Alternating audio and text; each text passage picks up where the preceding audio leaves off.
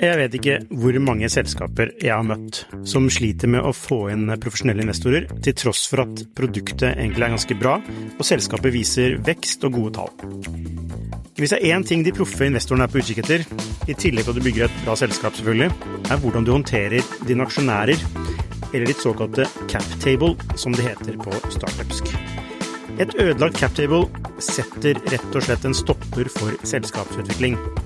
Unlisted.ai gjør det mulig for selskaper å håndtere aksje- og opsjonsprogrammer, aksjeeierboken, captable og det meste av rettigheter inn mot aksjene i selskapet på ett sted. Prøv Unlisted.ai sin gratisversjon i dag.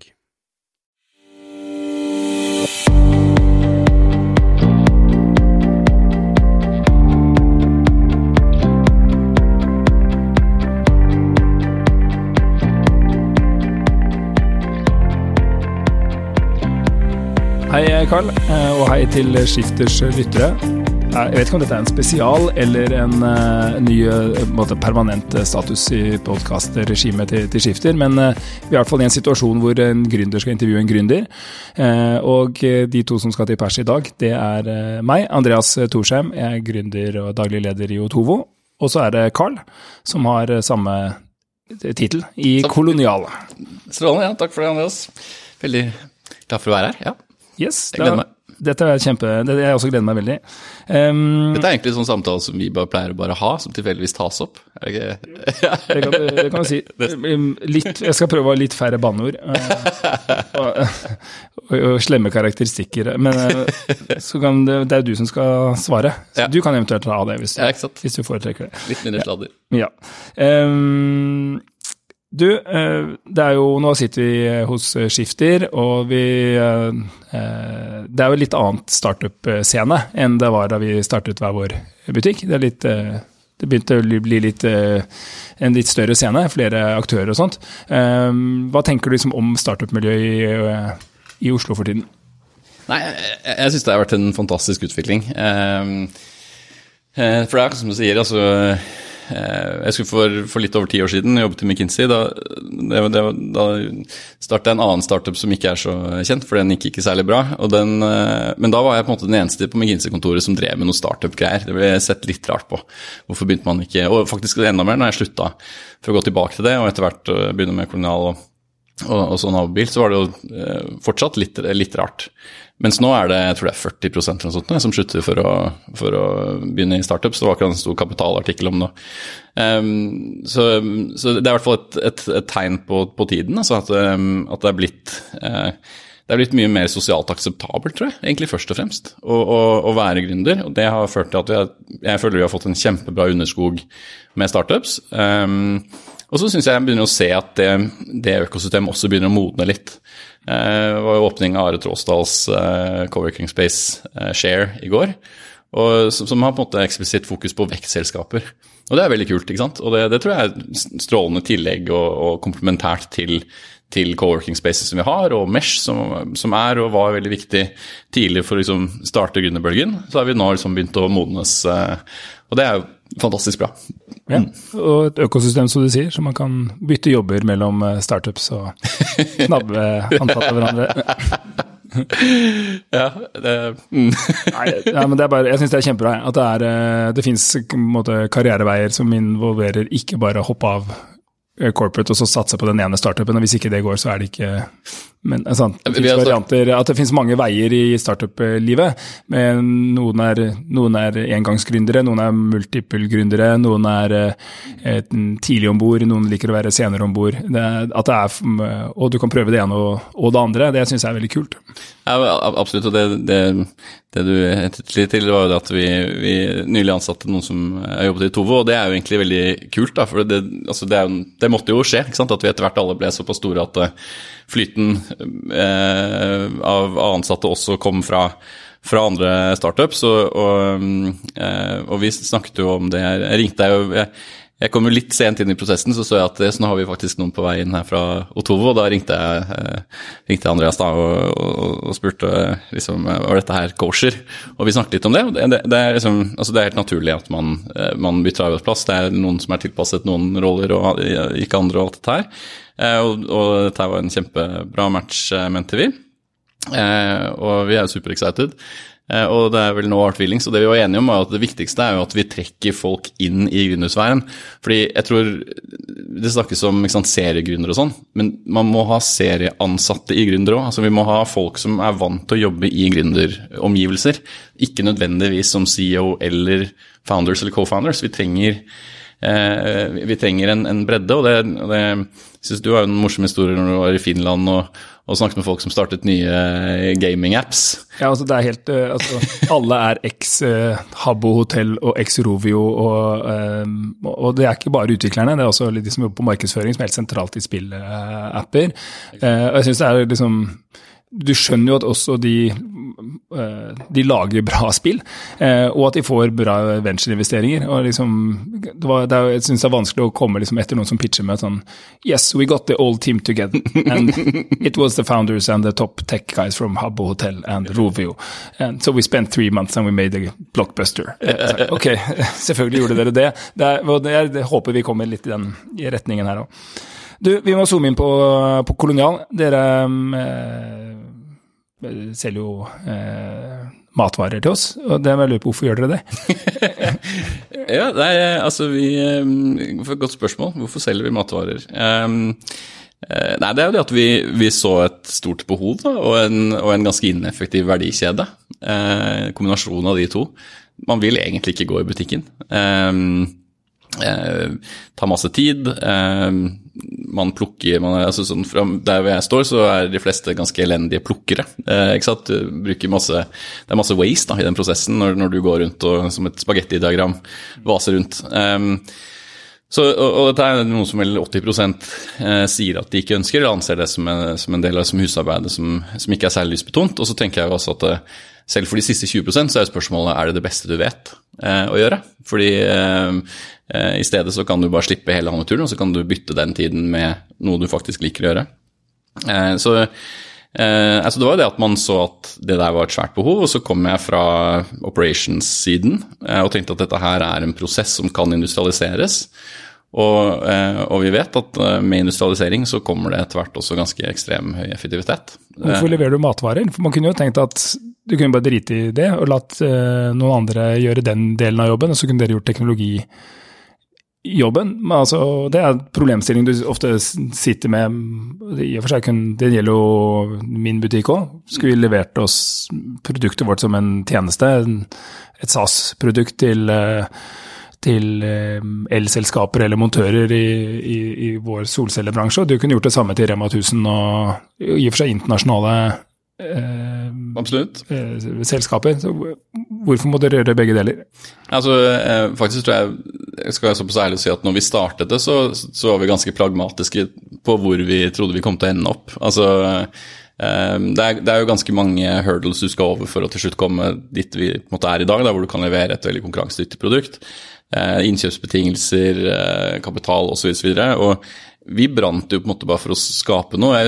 Altså, det skal noteres at vi gikk både til Rema og til Coop, og sa at vi kunne bare bygge dette her som en egen business unit for dem. Noe de sa nei til. Tror du de angrer på det i dag, eller? Jeg tror det. Jeg ikke sikker. Jeg tror det fortsatt folk i begge organisasjonene. Nå jo Rema en samarbeidspartner også, men kanskje særlig Coop, da, som jo ikke har tro på nett ennå. Men nei, man kunne definitivt ha fokusert på å selge en plattform, men det egentlig ikke det vi var. Vi en end-to-end, da. Og teknologi ligger jo i kjernen av det vi produserer, men til syvende og sist så jo vi en dagligvarebutikk som på en måte teknologi-enabled, da. Men det industri kanskje mer enn retail. Så når det skal vokse, så det vokse mer geografisk som gjelder, eller det vokse mer produktdybden, kosmetikk og jobbesko? Begge deler. Så nå har vi jo, vi gikk ut med dyremat, det jo forstått en beslektet kategori av dagligvare. Men det klart, der vi nå vi Norges største leverandør på kveldstid. Så det ingen større logistikkoperatør. Det jo en slags bieffekt, ikke sant? Altså vi ønsket å levere dagligvare hjem til folk, og så at det eksisterte ikke noe logistikknett som kunne gjøre, så da bygget vi det. Og nå det største på hjemlevering. Og selvsagt, altså når du har det, så blir det jo fryktelig fristende å legge flere varer i den kurven, både for oss, men også for kunden, ikke sant? Altså, du får uansett levering. Hvorfor ikke legge ved sminken, eller HDMI-kabelen, eller whatever? Hva mest verdt hos dere? Det e-handelsnettsiden? Det lageret, eller det distribusjonsnettet? Jeg tror det er summen av de delene det mer verdi enn summen av delene. Så det aktører i vårt space som har outsources deler av det, for eksempel at man har kjøpt inn lagersystem, den type ting. Vi synes aldri at de var bra nok, så derfor har man bygget hver av de delene. Det å på en måte prøve å dekomponere, trekke ut en av dem, for eksempel lagersystemet eller distribusjonssystemet, og prøve å selge det kunne man antageligvis gjort, men det ikke det vi tror best bruk av våre ressurser da. Da tror jeg det bedre for oss å lansere i en ny geografi. Så til svar på spørsmålet ditt, altså, det jo ingen hemmelighet at vi kommer til å bredde ut vertikalt også, og vi kommer til å vokse geografisk. Og hvor det blir jo spennende. Vi kommer til å dra til for eksempel til Vestlandet på et tidspunkt. Men Norges geografi tricky der, altså det fortsatt sånn at det så mye potensial på Østlandet. Det mer nærliggende å kanskje spre seg ned til Sørlandet med cross-docking, altså at det plukkes på lager, men transporteres til en omlastingsterminal.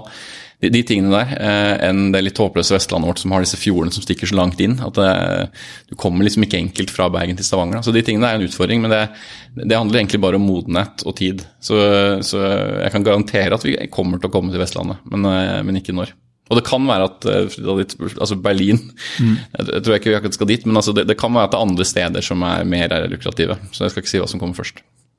Spennende. Jeg jo kolonialkunde, og det synes jeg genialt i det store og hele. Men jeg kom tilbake fra ferie i sommer, så hadde jeg vært da hadde jeg vært i butikk da, vet du, og gjort det på den gamle måten.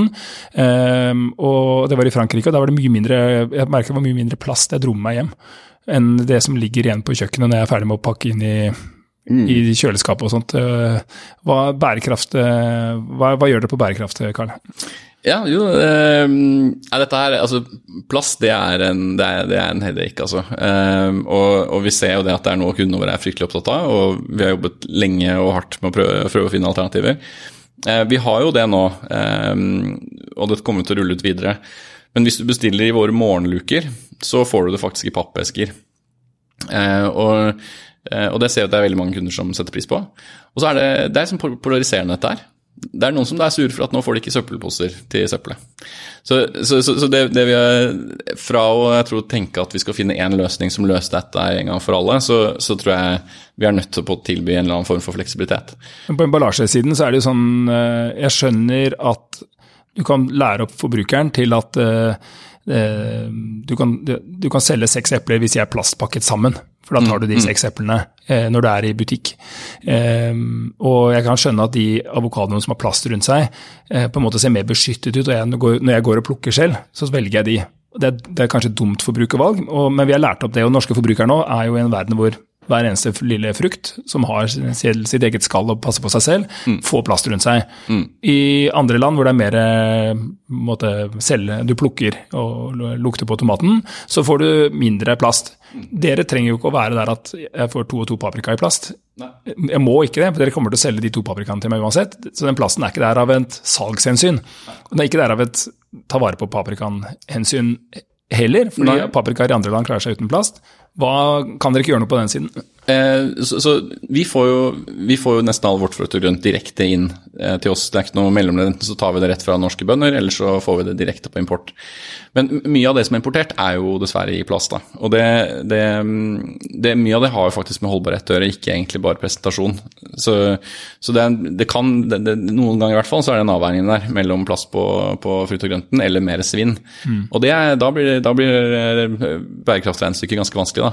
Men vi har jo ikke all verdens makt ennå til å påvirke distribusjonsforpakninger, men det har vi jo åpenbart ønske om for først å bli større så vi kan påvirke det, men også påvirke det da. Fordi du jo inne på noe, altså vi trenger nok ikke den samme display forpakningen som det man gjør i butikken.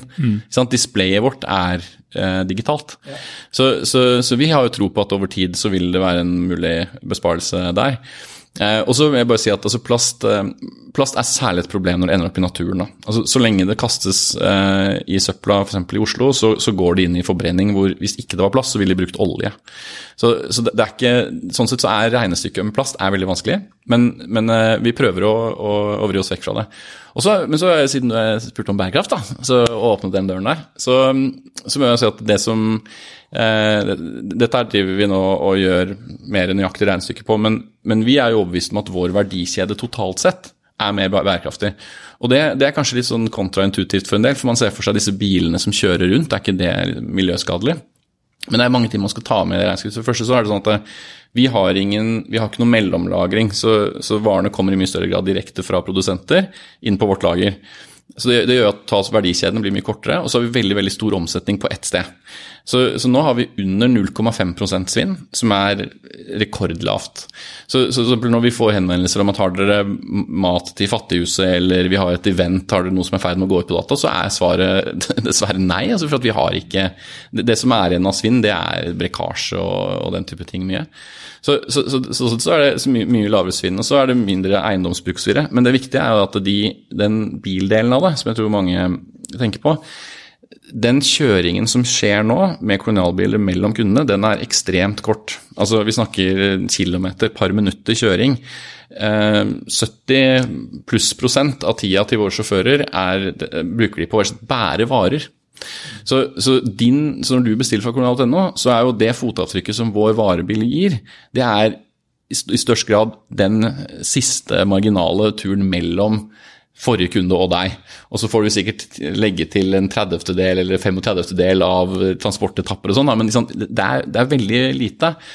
Og det helt åpenbart at hvis det erstatter en privat handletur, så det regnestykket helt åpenbart positivt, ikke sant? Og kanskje erstatter det 3 private handleturer, fordi du kjøper jo mer i bulk og sånt hos dere. Nettopp, og kanskje, hvis vi virkelig trekker den helt ut, så håper jo vi at vårt tilbud gjør at folk rett og slett ikke trenger bil. Det jo da den virkelig får en effekt, fordi hvis du tenker at vi står for vareflyten til hjemmet ditt, så at du egentlig bare trenger å tenke på å transportere deg selv, så jo T-bane, kollektivtrafikk, sykkel, el-scooter, whatever, kan jo være mye enklere. Det jo veldig mange familier, det gjerne når man får familie at man kjøper bil, selvfølgelig for å frakte barna en gang iblant, men også mye for at man plutselig får så mye mer varer som skal inn i hus da.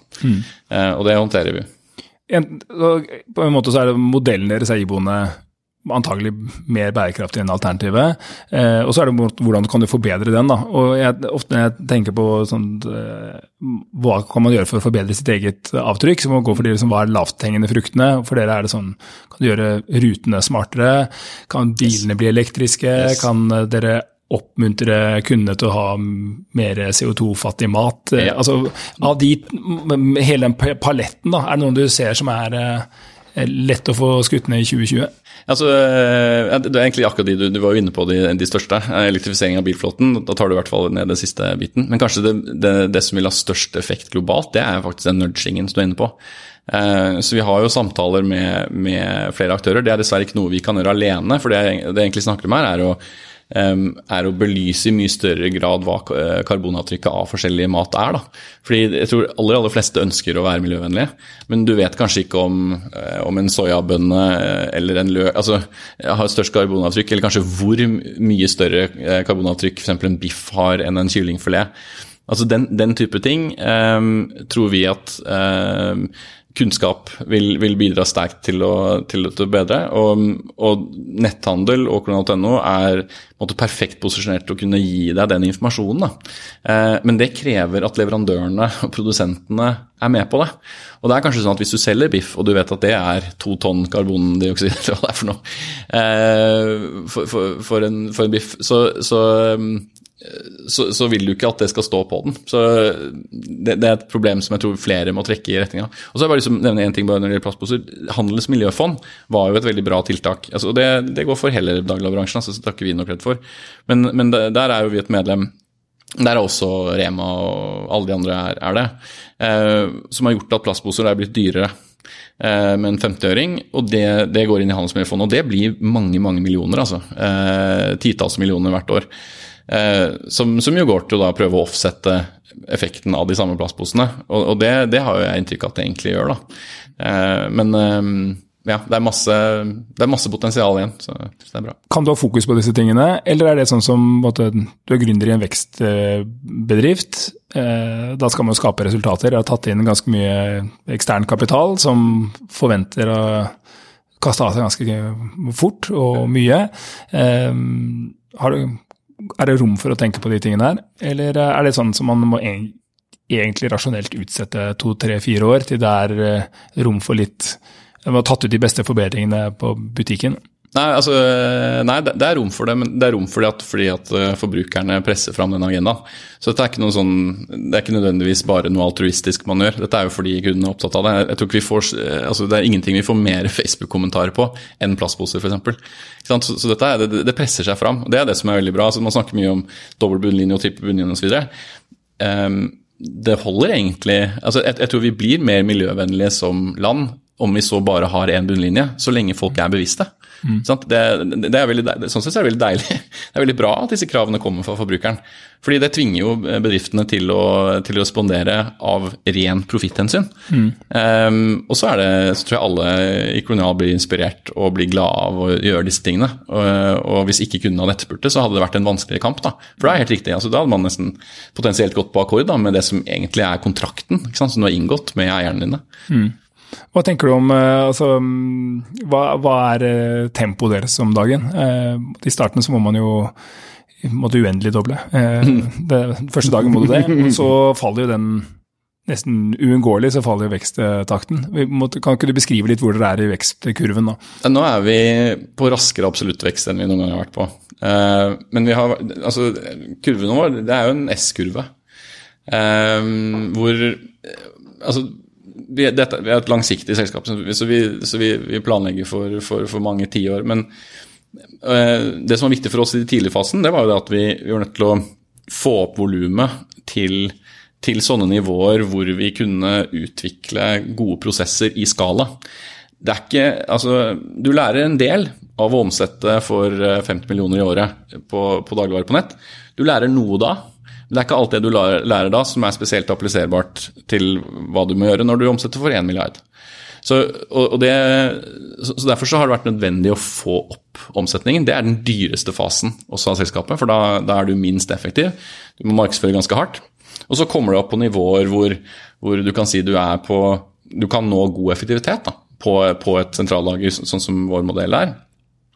Og det gjorde vi i 2018. Og da måtte vi på en måte rigge om vi fortsatte å vokse, men da vi skrudde av nesten all markedsføringen i lang periode i 2018, for å rett og slett bare få stokke beina, endre operasjonsmodell, bli klare for liksom neste vekstfase. Så som selskap så må du ratte litt frem og tilbake.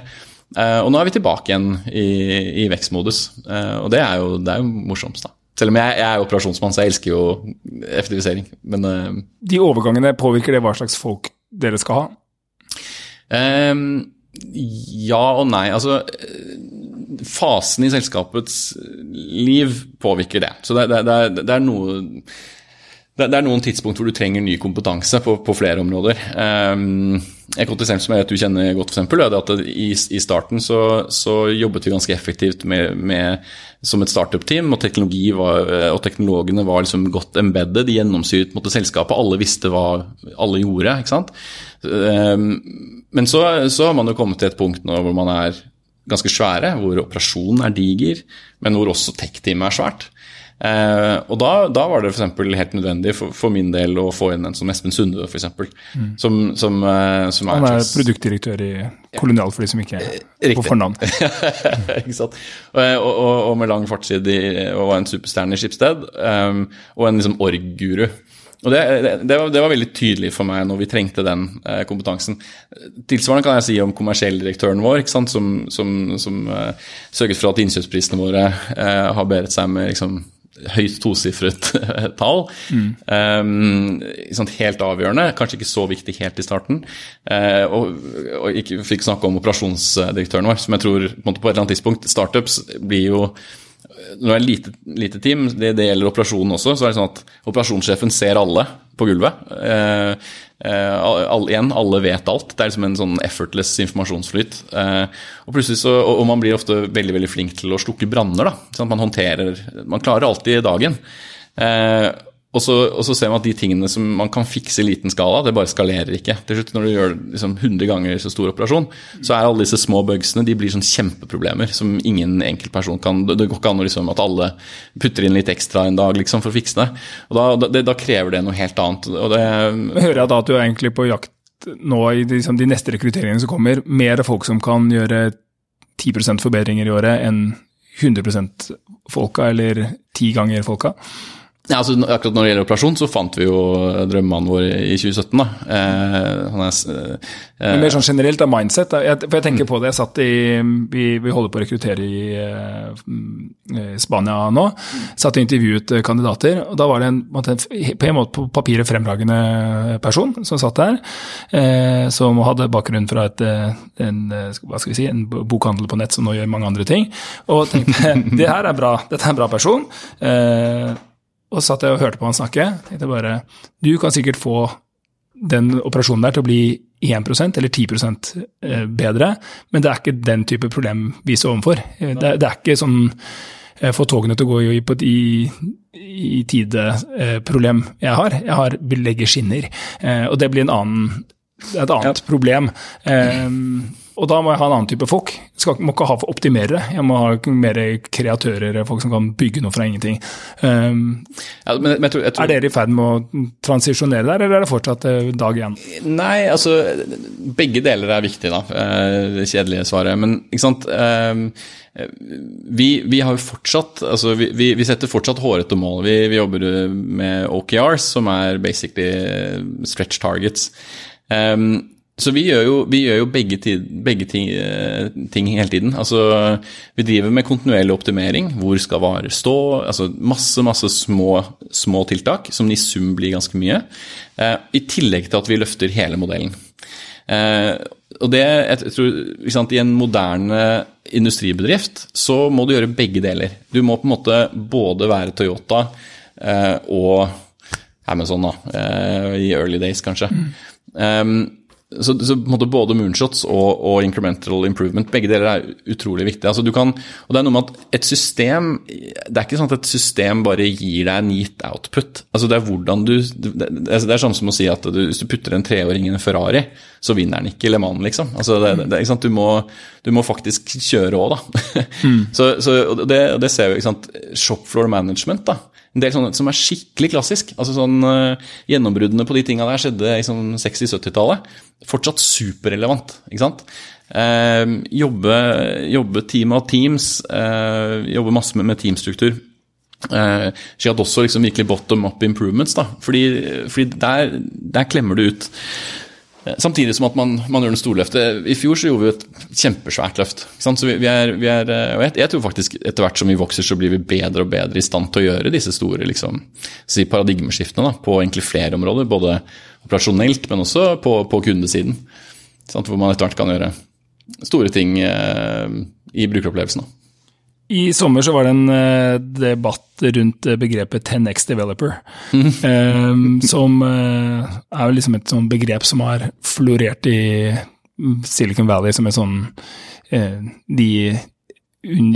som en slags mytisk klasse av utviklere som er 10 ganger mer verd enn de andre.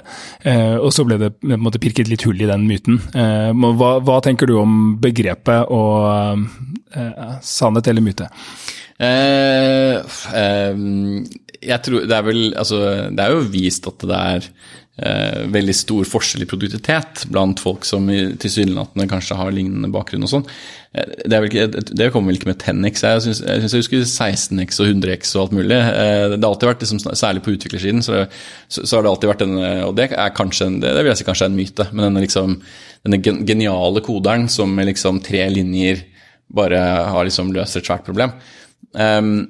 Det jeg tror rundt det å være effektive på utviklersiden, bygge teknologi effektivt, oppnå resultater for selskapet, Det at det handler, selvsagt så må du ha virkelig, altså du må ha gode kodere, altså som presentert med et problem, klarer å skrive effektiv kode raskt, feilfritt og så videre. Men mye viktigere er jo det at man jobber på de riktige tingene, og at man skjønner problemet. Og der man sikkert litt forskjellige som mennesker, ikke sant? Der man får en oppgave, og så løser du den blindt, eller stiller du spørsmål om hvorfor du fikk den oppgaven. Men mer enn det så kan man jo systematisere disse tingene, og det går jo gjennom å lage cross-functional teams da. Og det i kjernen av hvordan vi arbeider. Det jo at man har en produktmanager, man har designer, man har utviklere, man har data scientists, som som One Pizza Teams, som jobber helt tett med for eksempel operasjonen, eller kommersiell side, eller kundetek. Og poenget med det jo at da får de et problem, ikke sant, som de skal løse, og så fordi de da kryssfunksjonelle i det teamet, så kan de operere med autonomi. Ikke sant? De trenger ikke å sjekke av med andre deler av bedriften, eller vente på ressurser, for at de har de ressursene i teamet. Og det tror jeg generelt gjør at man da i større grad gjør de riktige tingene. Og da får du jo 10x. Ikke sant? Det ikke nødvendigvis at koden... Det ikke det viktigste at koden supereffektiv, det viktigste at koden faktisk løser det viktigste problemet. Og dette jo liksom en del av den produktfunksjonen da, som kanskje for mange som selvsagt, men som tidligere så hadde man liksom et IT-department, og så hadde man liksom en request. Ikke sant? Nå har man skjønt at det så utrolig viktig å bruke utviklerressursene riktig, at man må ha liksom egne tjenestedesignere og produktsjefer som med i den prosessen og finne ut hva man skal gjøre. Så vi pleier å si altså, du ikke fullstack utvikler hvis ikke du må ha på vernesko for å teste koden din. Og det vi mener med det jo at vi jo embedded, ikke sant? Og det håper jeg altså vi som liksom Wolverine altså. Teknologi det liksom, det infused i beina våre. Det ikke en klump ved siden av.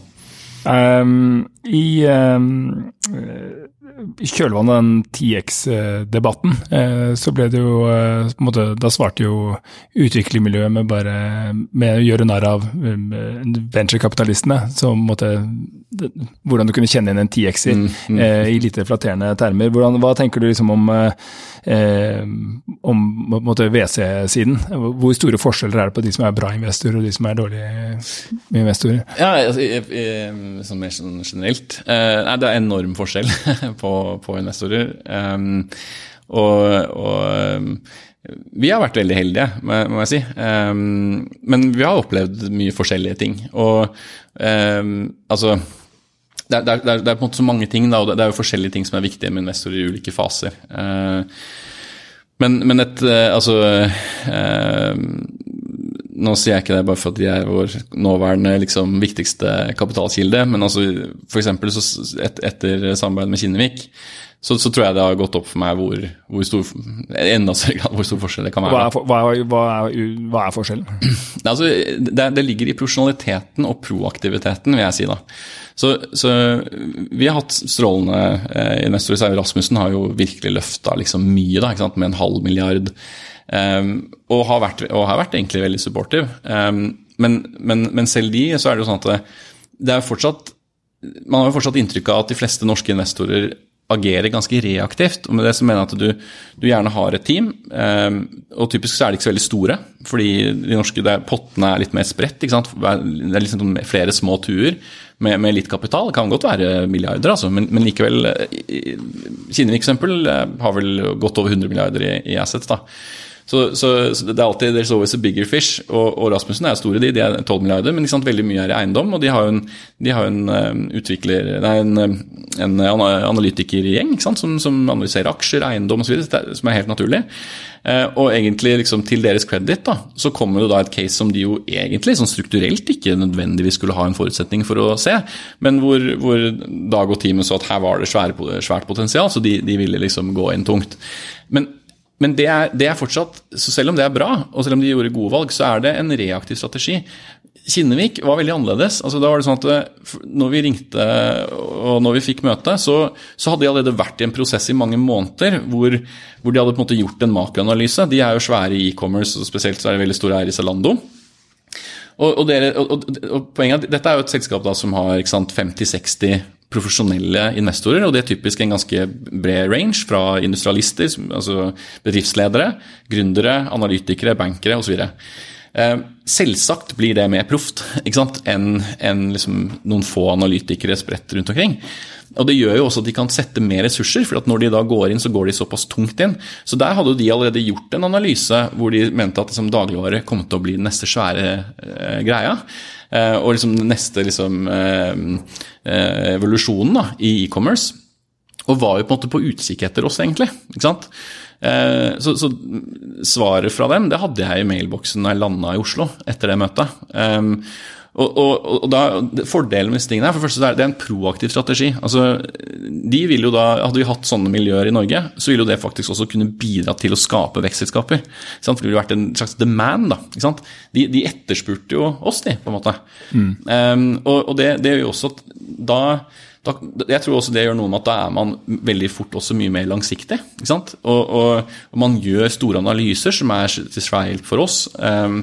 Så jeg etterlyser jo en profesjonalisering av investormiljøet. Det sikkert mange investorer som føler at det provoserende å liksom si, for de føler de proffe, men de sikkert det. Alle sier de proaktive. Ikke sant? Og langsiktige. Ja, det finnes ingen som ikke proaktive og langsiktige. Nei. Men jeg tenker nå en gang at hvis du ikke veldig god, så det best at du nesten ikke ringer heller. Ja, jeg kan si. På en måte så det, for meg det en sånn uformet kurve da. Altså, nytten av en aktiv investor utrolig sterk sammenheng med hvor kunnskapsrik på det feltet absolutt. De investerer. Det kanskje altså, den verste investoren på en måte noen som extremely demanding, har ingen peiling og trekker masse ressurser ut, så vi har heldigvis vært liksom skånt for det by and large, men og så har du noen i midten de passive investorene, det helt greit. Altså, litt sånn altså, enten gå inn, gjør det ordentlig, eller ikke gjør det. Men sånn generelt i Norge, vi underfinansiert, eller vi understartupet? Vi i hvert fall underscale-upet. Jeg vet ikke om vi skal si at vi understartupet lenger, for nå det masse startups. Men vi sliter jo fortsatt med å komme inn i vekstfasen. Jeg synes det igjen, det høres ut som jeg plugger det, men det var bare for at jeg var på fest der i går med Share. Men der man ganske uttalt på at det scale-ups. Og hva betyr det? Det betyr egentlig startups som for så vidt har bevist en product market fit, og liksom gjerne har inntekter og så skal skalere opp da. Men jeg tror vi har masse potensial til å få det opp, men det kapitalen sin skyld, eller det gründerne som ikke klarer å komme over knekka? Det begge deler egentlig, og igjen liksom den proaktiviteten da. Jeg tror det at hvis du hadde hatt tunge investormiljøer som hadde proaktivt hadde laget hypoteser om hvor de tror den neste store hitten kommer til å komme fra, så genererer det blir sånn selvoppfyllende profeti. Men de miljøene finnes jo i London og Stockholm, så hvorfor ikke bare trenger jo pengene verdt like mye sammen hvor de kommer fra? Absolutt. Nei, men det du sier egentlig at hvorfor tar ikke gründerne bare drar dit? Nei, men det det vi gjorde. Det jeg får inntrykk av at de fleste av de andre større startupene som Kahoot og Senta og dere har dere noen vi hjemmefinansiert. Ja, neste runde da. Ja, ikke sant? Da vi forstått begge to slags unntaket. Nå har vi utenlandske, men vi hadde jo faktisk norske helt frem til i fjor vi også. Så det tydeligvis mulig. Men jeg tror vi unntakene da, og kanskje fordi at vi har vært i stand til å på en måte forklare en ganske enkel business case til også norske investorer. Men hvis du dypt inne i tech, for eksempel, så kan du være helt avhengig av at du snakker med investorer som driver med akkurat det. Ja. For det de eneste som skjønner hva du driver med. Jeg synes jo synd på en som sitter på et family office, og så får han 9:00 får inn en sånn lakselusmiddelgründer, og så får han deg 11:00, og så 1:00 får han en sånn solcellefyr, og så skal han på kvartalspresentasjonen til Equinor etterpå. Det ikke lett å sortere balansere tankene. Nei, du blir ikke god på noe. Absolutt. Dette er jo ikke noe, så det er det jeg prøver å si, at jeg tror hver og enkelt av disse investment professionalsene er helt sikkert flinke i jobben sin, men det er bare en kjensgjerning at hvis du skal klare å løfte opp svære vekselskaper i størrelsesklassen liksom Spotify og sånn, som har tatt inn titalls milliarder, så må du for det første være jævlig svær. Så da må du pule ressursene. Ikke sant? Da må du sette sammen family officene, kanskje til og med børsnotere for å la vanlige småsparere kunne investere i startups, i fond. Det Kinnevik det er jo egentlig basert på 3 familiekontorer, og så børs. Ikke sant? Og da klarer du å samle de kapitalmengdene vi snakker om her, fordi 1 milliard er ikke nok.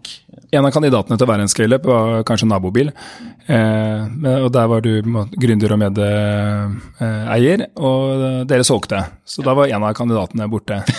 Så litt av skylda må du kanskje ta selv, eller? Ja, nå jeg føler jeg har begge deler da. Jeg har liksom en case som var mer sånn solgt ut, og en hvor vi virkelig kjører på da. Altså, Kulinar, der har vi ingen intensjon om å stoppe før egentlig forever. Men nei, Nabobil og det, etter Nabobil ble solgt ble solgt til GetRound, som er en amerikansk unicorn som er SoftBank-finansiert. De fikk $300 millioner av SoftBank på en $1 milliard prising nå sist. Og det var de pengene for øvrig som ble brukt da på en bitteliten del av det for å kjøpe Nabobil.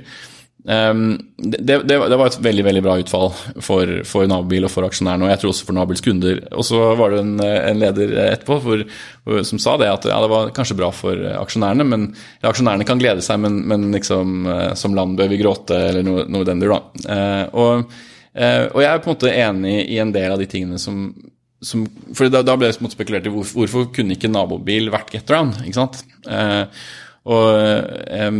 Jeg skulle jo ingenting hadde gledet meg mer enn om vi hadde gjort det, men det var helt klart at der er kapitaltilgangen et kjempeproblem.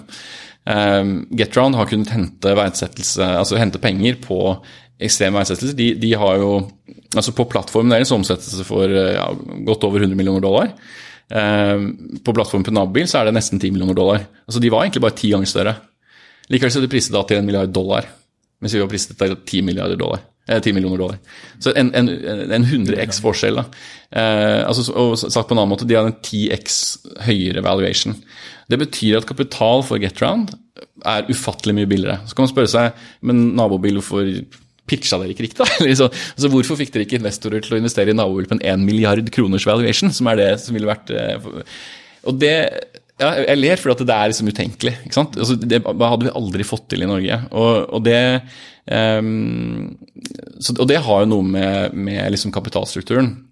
Og så tror jeg det er ikke bare det, altså det er noe med at GetRound har også et større hjemmemarked. De kan forsvare en høyere valuation, en høyere multiple, er riktig å si, enn det vi kunne i Norge, fordi at det ville hele tiden vært et spørsmål fra investor, men er dere faktisk i stand til å skalere? Og vi skal ærlig med at vi tenkte jo at vi skulle reise mer kapital, men endte ofte med liksom sånne mindre medium-runder på 3-4 millioner, i stedet for runder på 10-20 millioner. Og vi hadde jo trengt sånne runder for å kunne liksom faktisk bette på et nytt land, for eksempel, og få den skalaeffekten. Og det lykkes vi på en måte ikke med, og jeg tror det ville vært fryktelig vanskelig. Jeg tror Even, som er sjef da, Hegnes tidligere Airbnb country manager, jeg tror han gjorde det han kunne egentlig liksom i det norske markedet, og fikk liksom aldri full klaff, så det ble jo egentlig venner og familie, finansiert ikke så mye familie, men venner og McKinsey-kollegaer og sånt nå egentlig, helt opp til salget, ikke sant? Så jeg tror jeg er helt sikker på at det var riktig valg. Men det som jeg tenkte... Litt anger er jo egentlig da at man ikke tok nye land tidlig nok da. Ja, men jeg tror ikke vi hadde kapitalen til det. Men det er et høna og egg... Det kan du si. Hvis du hadde sagt nå skal vi til Ungarn, eller jeg vet ikke hvor man ville gått da, men så hadde man kanskje kunnet hente kapital for å gjøre akkurat det. Absolutt. Det er veldig skummelt å gjøre det når du vet at det kutter liksom runwayen din ned med, du har 12 måneders runway, og så hvis du velger å gjøre det, så har du egentlig bare 6, og du har akkurat hentet penger. Så det der Det er det du må tørre da, hvis du skal klare å Nei, og det diskuterte vi jo. Komme deg ut i tide. Masse ganger, ikke sant, rampe opp. Og vi kunne ikke minst også, vi kunne rampet opp harer i Norge også. Altså, masse potensial på vekst der. Men jeg tror vi gjorde på en måte det vi kunne under de kapitalkonstraintsene. Men det som en litt mindre kjent del av nabobilcaset, liksom synd for landet, liksom tanken da, det er jo at Nabobil var egentlig et business case som jeg lagde i finn.no i 2012. Det var forretningsutvikler i et nye markedsplasser-team, og vi lagde bildeling som et case. Airbnb hadde akkurat slått gjennom hva er den neste store delingseiendelen. Og det førte vi var biler. Dro til South by Southwest, møtte GetRound, som da var en liten startup, verdsatt i vel sikkert $10-20 millioner. En annen selskap også som heter Relay Ride, som heter Turo, møtte vi også. Og liksom, dette var bra. Og det gikk gjennom i styret i Schibsted. Det ble tildelt ressurser, utviklere og så videre, i begynnelsen av 2013. Jeg satt i styret i Finn da. Ja, nettopp, du tildelt. det hadde jeg faktisk glemt. Det stemmer. Og jeg synes det også var veldig kult at det var snakk om først skulle være et Finn-case, og så fikk vi liksom rigget om, men dette er egentlig et SM-case, som jeg for øvrig alle ting jobbet med Espen Sundve på, så det er sånn vi kjenner hverandre, men som jobbet SM. Så det ble jo bestemt at det var noe man skulle bygge, en plattform man skulle bygge, og det ble tildelt ressurser. Og så hadde det bare sånn at akkurat da så løsnet Kolonial, sånn for vår del da, vi fant liksom gründerteamet, vi var liksom klart å starte, så jeg slutta i Schibsted. Og så ble det av ulike årsaker lagt ned 6-7 måneder etterpå. Jeg tror, så vidt jeg har forstått, jeg var jo ikke der da, men det handlet noe om at man liksom måtte fokusere på kjernen. Jeg tror Facebook var på vei inn i Marketplace, og man var veldig bekymret for at man skulle miste posisjonen. Så da ble liksom sånn exploratory, disse skal jeg si, utforskerskipene da, som er ute og seiler, de ble liksom bedt om å komme tilbake til havn, for nå måtte de beskytte borgen liksom. Noe jeg ikke tror egentlig, jeg skjønner ikke, altså det høres fint ut i analogien, men det er ikke noe problem å la det skipet være der ute og seile egentlig, det er ikke sånn at skipet var så cash-strapped at man ikke kunne gjøre det. Men i hvert fall så da døde det jo, og dette var jo noe som irriterte meg, men jeg var busy med Kolonial, og så løsnet det litt på nabobilsiden ved at jeg møtte han som er teknologidirektør. Vi er en sånn middagsselskap, og han sa, men faen, dette her kan jeg jo lage. Og så var det sånn at faktisk en McKinsey-kollega av meg også hadde tenkt på det litt sånn uavhengig på siden, og tok kontakt rett etterpå, helt tilfeldig. Og da var det sånn, nei, men da bare gjør vi det. Og så ble det et nabobil. Men ikke sant, det snakkes jo fortsatt i Schibsted-gangen om Sesam, og hvordan man tappte liksom 6-7 millioner eller hva det var for noe, på å prøve å lage en søkemotor back in the day. Jeg tror ikke det snakkes så mye om hvordan nabobil har vært en liksom, enorm lost opportunity da, som virkelig var liksom, altså det var jo ikke bare en idé, det var jo et case, altså, man var jo sikkert bare, jeg vet på noen måneder unna en lansering, og vi vet jo fra nabobilreisen at altså, jeg tror det var sånn 3 dager etter vi hadde lansert nabobil, så hadde vi 300 biler og tusenvis av brukere, altså det gikk ekstremt fort da, og det man var så nære, og Schibsted er jo en organisasjon som er designet for å ta et sånt case ut i verden. Det er det hele SM er basert på, ikke sant? Så jeg er helt overbevist om at man hadde klart det igjen hvis man hadde bare kjørt det løpet, og det er jo det som er virkelig trist for Norge. For altså, herregud, om det bygges som en separat selskap og blir en dollar-unicorn, eller om det legger på $1 milliard på et eksisterende selskap, har jo litt å si på BNP da. Ja, for Norge burde det være det samme. Det er helt riktig. Ja. Bra, det var en sånn det er vel kanskje en oppmuntring til produktdirektører og HR-direktører i store konsernene å ta vare på de Odde-profilene som tenker på de nye tingene. Nå har folk hørt på oss lenge, jeg lurer på om vi skal begynne å runde av der. Har du noen parting words til de som er i startuper nå og skal bli scale-ups? Parting words. Nei, men du må bare kline til da. Altså, skal du si noe på 3 år, så er det liksom Nike, just do it. Altså, det bra nå er at nå tror jeg altså jeg husker at man tidlig faktisk med Nabobil så snakket vi noen venturekapitalister hvor vi liksom la frem et kapitalbehov for 30 millioner og ble liksom snøftet på. Liksom det var liksom alle pengene i hele verden. Er du gal liksom? Det tror jeg ikke man blir nå lenger. Nå tror jeg det på en måte... Ja, nå tror jeg kan dere klare å bruke mer? Ja, det kan like gjerne møte det. Og det er jo bra. Det er bra. Altså, så jeg er optimistisk. Strålende. Takk til deg, Carl, og takk til deg, Lukas og Skifter-gjengen, for å få la oss prate for åpen mikrofon. Ha det bra.